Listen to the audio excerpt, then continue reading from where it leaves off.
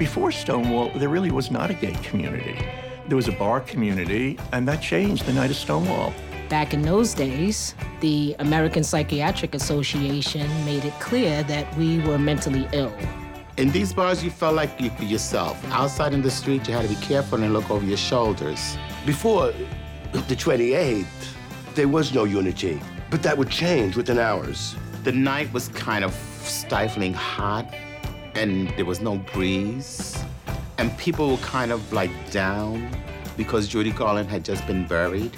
I came across a paddy wagon. I was on the side of it. As I got to the end of a paddy wagon, this queen kicked a cop in the shoulder and pushed him back. He jumped into the paddy wagon, and you heard bone and flesh against thin metal. We all grimaced, but she kicked him, and that was it. You don't kick a cop and expect there's no consequences. And I saw a brick crash into the window of the Stonewall bar. Then more bricks and more bottles, more bricks and more bottles. The cops ran inside. And the riot was on. I remember I was going down the street about 4 or 5 days later, and I was very loud and very obvious. And there was a garbage truck packing garbage, and he glared at me, and I was very sorry I didn't change sides of the streets because I didn't know what he meant. And he just raised his fist in a salute. From WNET in New York, I'm Tom Stewart, and welcome to WNET Up Next, where we take you behind the scenes for a look at what's happening in the world of public media and help you get to know the people who make it all happen. 50 years ago, the summer of 1969 provided several watershed moments in American history. In June, the Stonewall riots in New York's Greenwich Village helped propel the gay rights movement to a new level of national consciousness. In July, NASA achieved its goal of putting a man on the moon, one small step for man, one giant leap for mankind. And in August, at a muddy farm in upstate New York, Woodstock forever changed the face and sound of American pop culture. This year, WNET is celebrating these events with an entire summer of special programs and projects. And today, we're going to meet Chris Chaika, WNET's Senior Director of Community Engagement, who has been coordinating this entire effort from the moon to Greenwich Village to Woodstock. How have you kept it all together, Chris? There was a lot going on in 1969. Welcome to WNET Up Next. Thank you very much, Tom. So how did this all happen, the idea to celebrate the summer of 1969 here at WNET? Well, over the course of the last few years, we've had several kind of station-wide celebrations that have happened over the summer. Mm-hmm. Back in 2015, I think it was, or 2016, we had the 13 Days of Harper Lee Festival. Yes. Which was a celebration of all things Harper Lee and To Kill a Mockingbird in advance of the publication of Go Set a Watchman, the second Harper Lee novel. We got a lot of attention, we got a lot of audience, so that spurred other summer celebrations. Mm-hmm. Last summer, we were deeply, deeply embroiled in the Great American Read. And we were having events and on-air programs and lots of stuff going on online to encourage people to participate in the Great American Read. So this summer, as we were sort of looking for what's going on and what's coming up, the importance of the summer of 1969 really kind of bubbled up. Uh-huh. Earlier in the year, PBS had decided at the national level that they were really going to be highlighting the moon landing. But given WNET's proximity to some of the other seminal events of that summer, Stonewall and Woodstock, we thought that we could sort of open the iris a little bit and not just make it about commemorating the summer of space, but commemorating the entire summer of 1969. You know, I noticed that on our website there's a great illustrated timeline that you guys have put together of the summer of 69. And just to point out that in addition to these events that you're talking about, surprising number of amazing things that happened that year. Just for example, The Who's Tommy came out that year. Hee Haw made its debut on television that year. The Manson Murders, and one that was very interesting to me, and you can't believe it's 50 years ago, but the first ATM machine was in the summer of 1969. Maybe not the summer, but in 1969. On Long Island. So, Chris, I described you earlier as the Senior Director of Community Engagement at 13. What does community engagement really mean? Well, community engagement is a relatively new department here at WNET. We came into existence about 1.5 years ago. Formerly, I was in the education department, and as you know, Tom, for many, many, many years, the education department has been focused on reaching students and reaching their teachers and providing learning tools. Whereas community engagement is really about moving beyond our broadcasts and interacting directly with our community and the public that we serve. So one of the things we've been saying of late is community engagement is all about putting the public back in public media. Mm-hmm. So we host community convenings and community screenings. We find different ways to get the public to interact with the content that we have on the air and the other projects that we have going on at the station. Now, these folks that sat for interviews, how did you find them? My colleague, Jasmine Wilson, spent about a month doing some detective work, tracking down people who were active participants in the Stonewall riots, people who had some sort of connection to the space program, people who either attended Woodstock or performed at Woodstock. Mm-hmm. The other bonus was we had no travel budget, so these people had to live in New York still.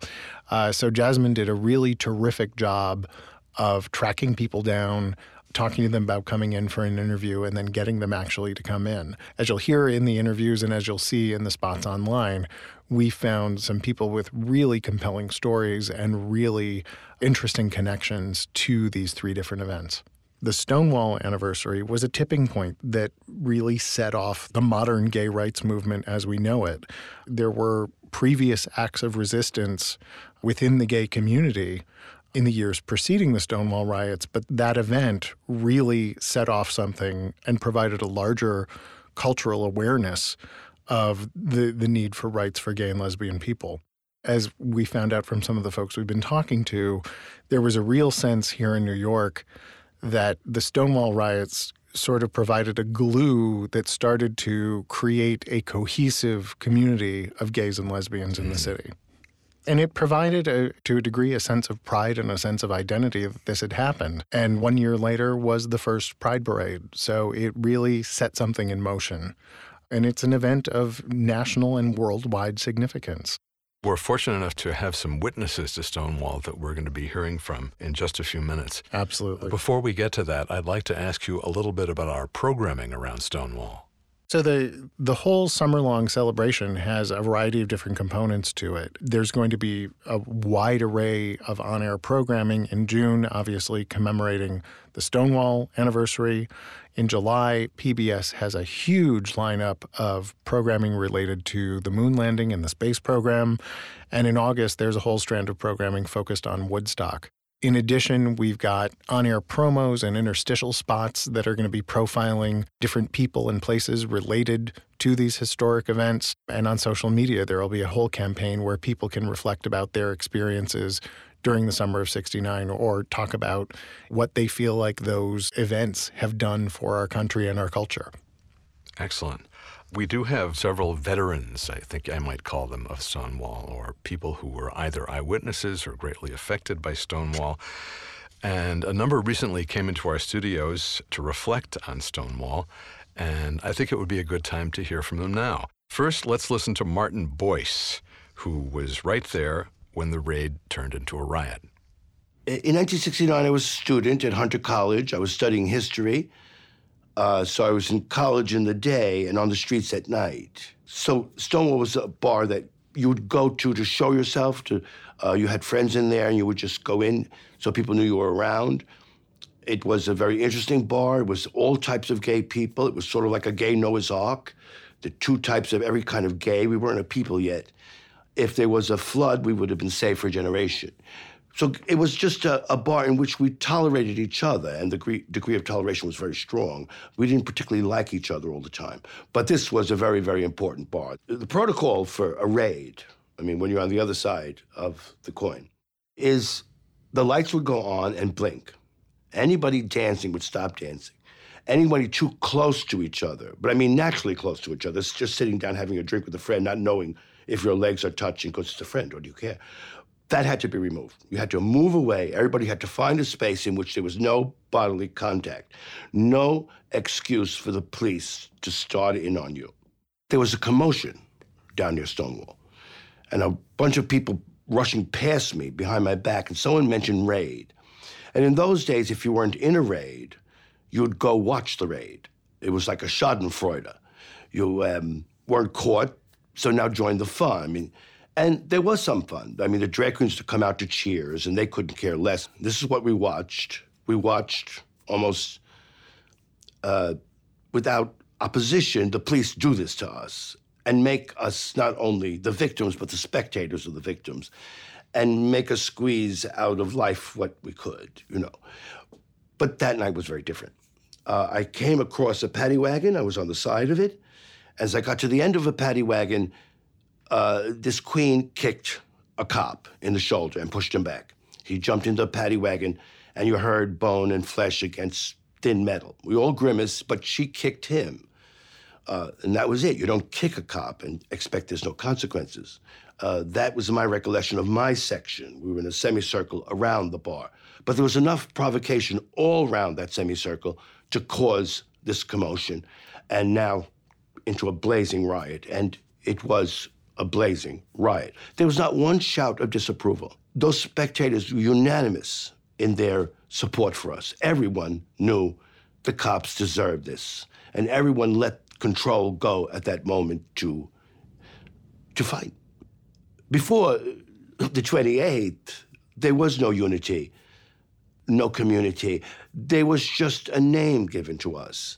And it was difficult in the sense that we were ignored officially, but vilified 10 to a dozen times a day on the street. And that was a horrible thing. After Stonewall, everything changed, but not immediately. It wasn't an epiphany on the part of the police or the society or anything, but an opening was made.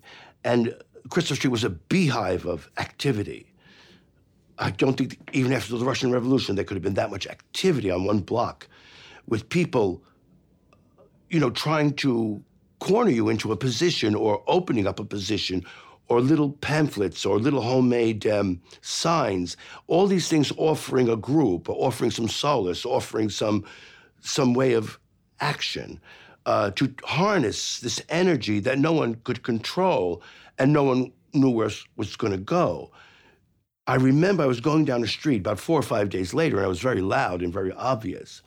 And there was a garbage truck packing garbage, and I had a chance to go across the street because there was a man glaring at me, the sanitation guy, who was throwing garbage bags into the back of the truck, and he glared at me, and I was very sorry I didn't change sides of the streets because I didn't know what he meant.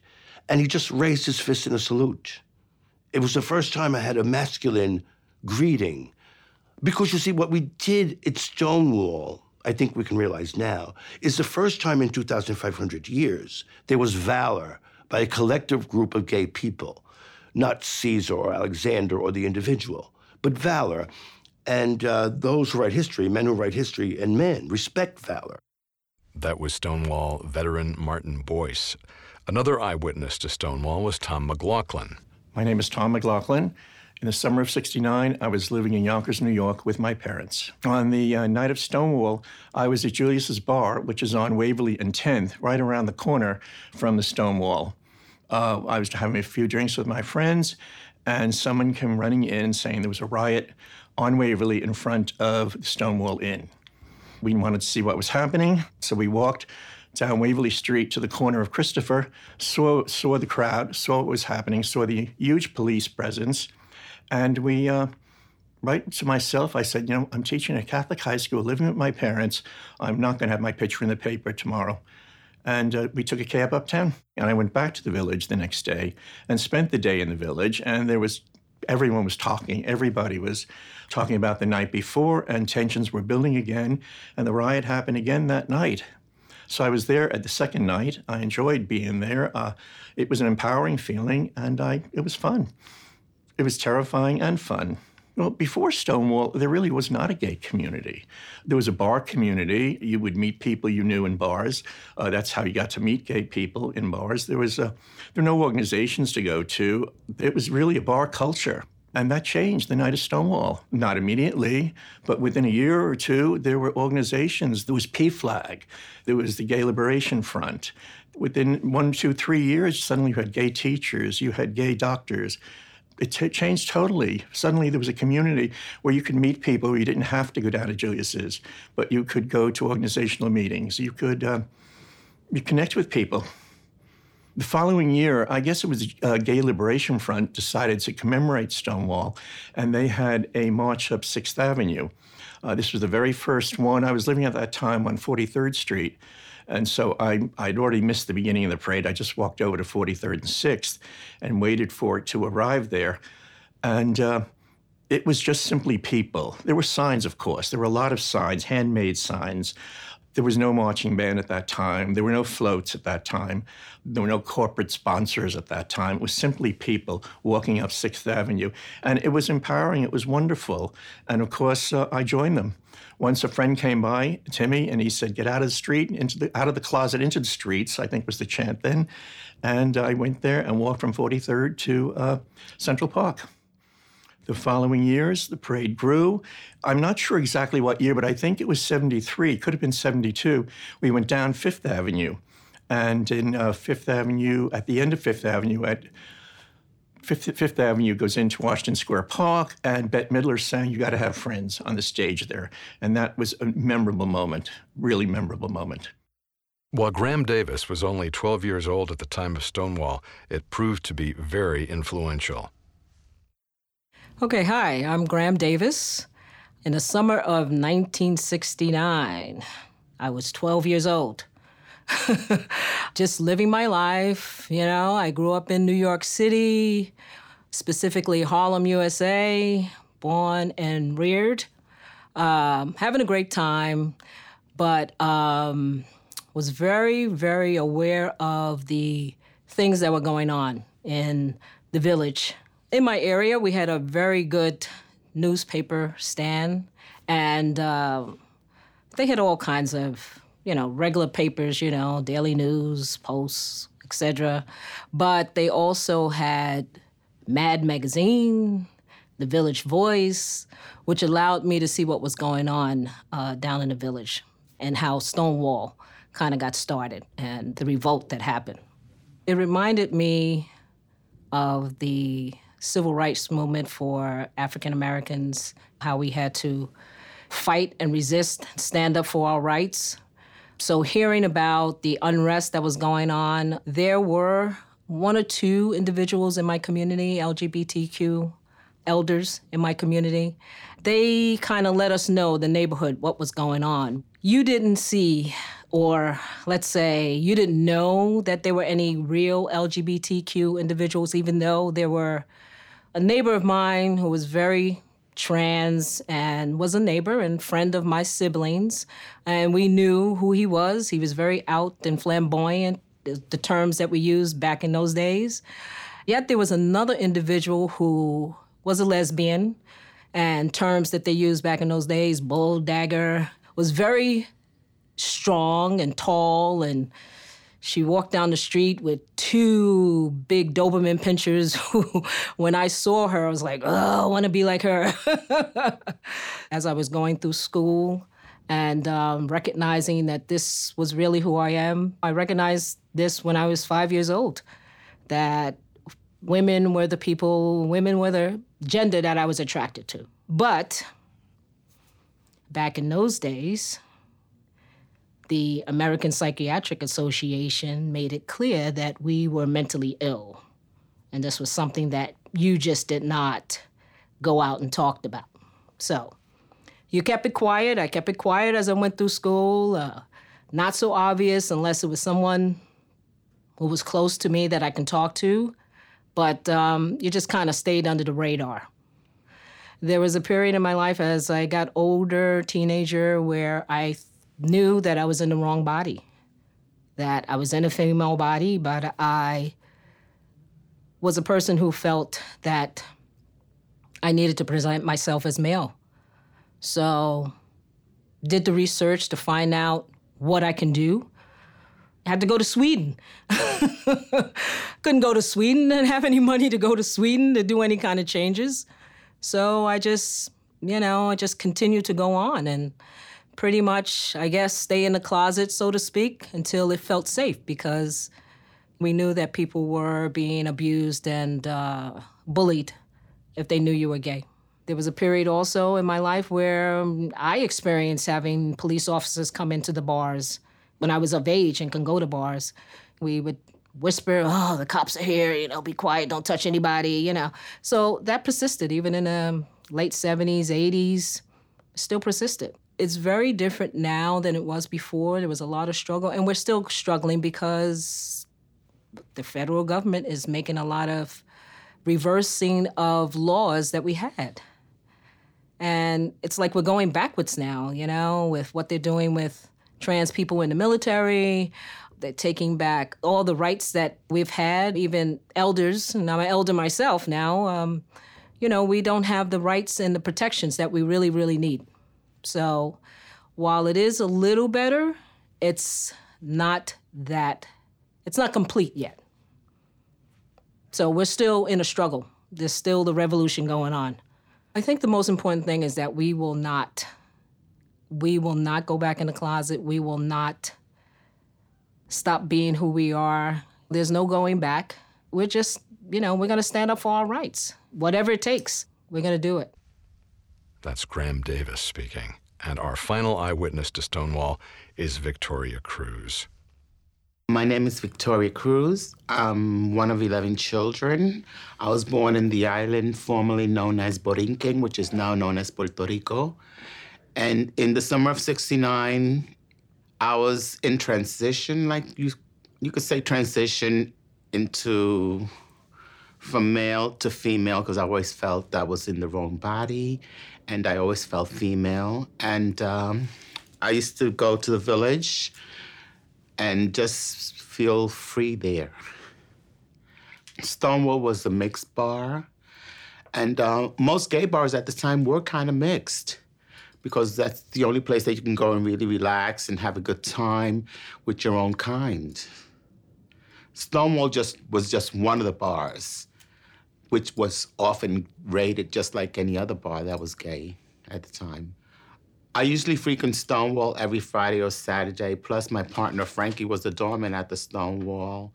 He really didn't want me dressing up in drags. He said life would be much more safer for me if I dressed in male attire, but I didn't feel like it, and I didn't want to, and he did meet me in drag, so what was the problem? The night of the Stonewall uprising or riots, I was in semi-drags. That means that I had makeup on my face, but I was dressed in dungarees and like a T-shirt. Frankie didn't come home, and I was pissed off, and I decided that after 6 o'clock, I was gonna go and see where the hell he was. So I stood outside at 55 Christopher Street. I stood at that stoop where most people used to, sit on the stoop there. And I waited for Frankie to come in around 8 o'clock, 9 o'clock. And he came over to me, and I told him where was he the night before. And, we talked a while. He said to go home. I said, no, I want to see what's happening. The night was kind of stifling hot, and there was no breeze. And people were kind of like down because Judy Garland had just been buried. And the atmosphere wasn't joyful at all, or there was no joy in the air at all. And people were going inside the bar and coming out, going outside the bar. I saw Sylvia on Sheridan Square Park with some friends. And they went in the bar, they came back out. And then around 12:30, the cops showed up. And they went inside the bar. There was some commotion inside the bar. I wasn't inside, but I heard the commotion inside. And then I was told that Stormy had jumped the cop, and they took 4 cops to get her off of the cop that tried to have her step on some black beauty pills. And then Miss Majors came out into the paddy wagon. Stormy came out too. And then this lesbian who was kind of, she was a little high, but she was combatant, and she got punched by the cop. And that's when the crowd that's already started gathering went up on an uproar, and I saw a brick flying and crash into the window of the Stonewall bar. Then more bricks and more bottles, more bricks and more bottles. The cops ran inside and locked the door. People started banging on the door outside. and they called for backup. But unfortunately, the 6th Precinct didn't show up because they were on the books as Brown Bag Friday, which was they went inside Friday nights and got a little brown bag with a little gift inside.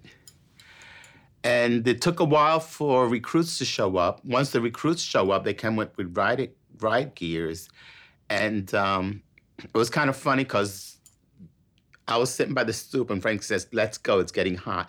I said, "No, I want to see what happens." And the cops started chasing us, and we went up 7th Avenue, turned on 10th Street, a right turn, 10 again on Waverly, another right turn. And by the time we came back to Christopher Street, we made a circle. So now the cops chasing us, we were chasing the cops. And Frankie was illegal here. He said, "Look, I don't want to get arrested. I'll be sent back to Canada. Let's go home." We went to 8th Street, took the F train, got off of Carroll Street, and walked down to Union Street where I lived. And we turned on the TV, and it was already on TV, the riot in the Village. My advice to the younger generation is get yourself an education because that could never be taken away from you. Know your history, but an education is very important because once you're educated, they can't take that away from you. You've been listening to edited interviews with 4 veterans of Stonewall. Chris, we spoke about it briefly before, but I understand there's a strong social media presence supporting this as well. Can you fill us in on that? Sure. So there's going to be a lot going on WNET's social media presences over the summer. First of all of the promotional spots that we did with people who were somehow involved with these 3 historic events, those are going to be repurposed for social media. So people who are not necessarily catching them on the air will be able to catch them on social media. And we're really hoping, at least I'm hoping, that some of those spots will go viral because they really are, how often do you have an opportunity to hear a quick 30-second message from someone who is an active participant in a historic event? We're also going to have polls commemorating the anniversaries of different major events of the summer of 1969. We're going to be asking people about their favorite music from the era. So there will definitely be an element of audience engagement and community engagement as we ask people for their memories and their experiences and to really have a conversation with us about all of these different events and what they mean.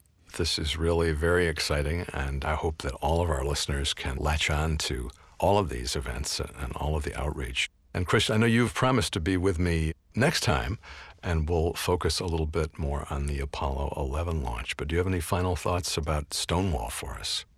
Well, I think not just Stonewall, but all of the events. We have a great website set up at 13.org/summer69, where there is a schedule of all the different programs that are going to be on the air and more information about everything we've got going on.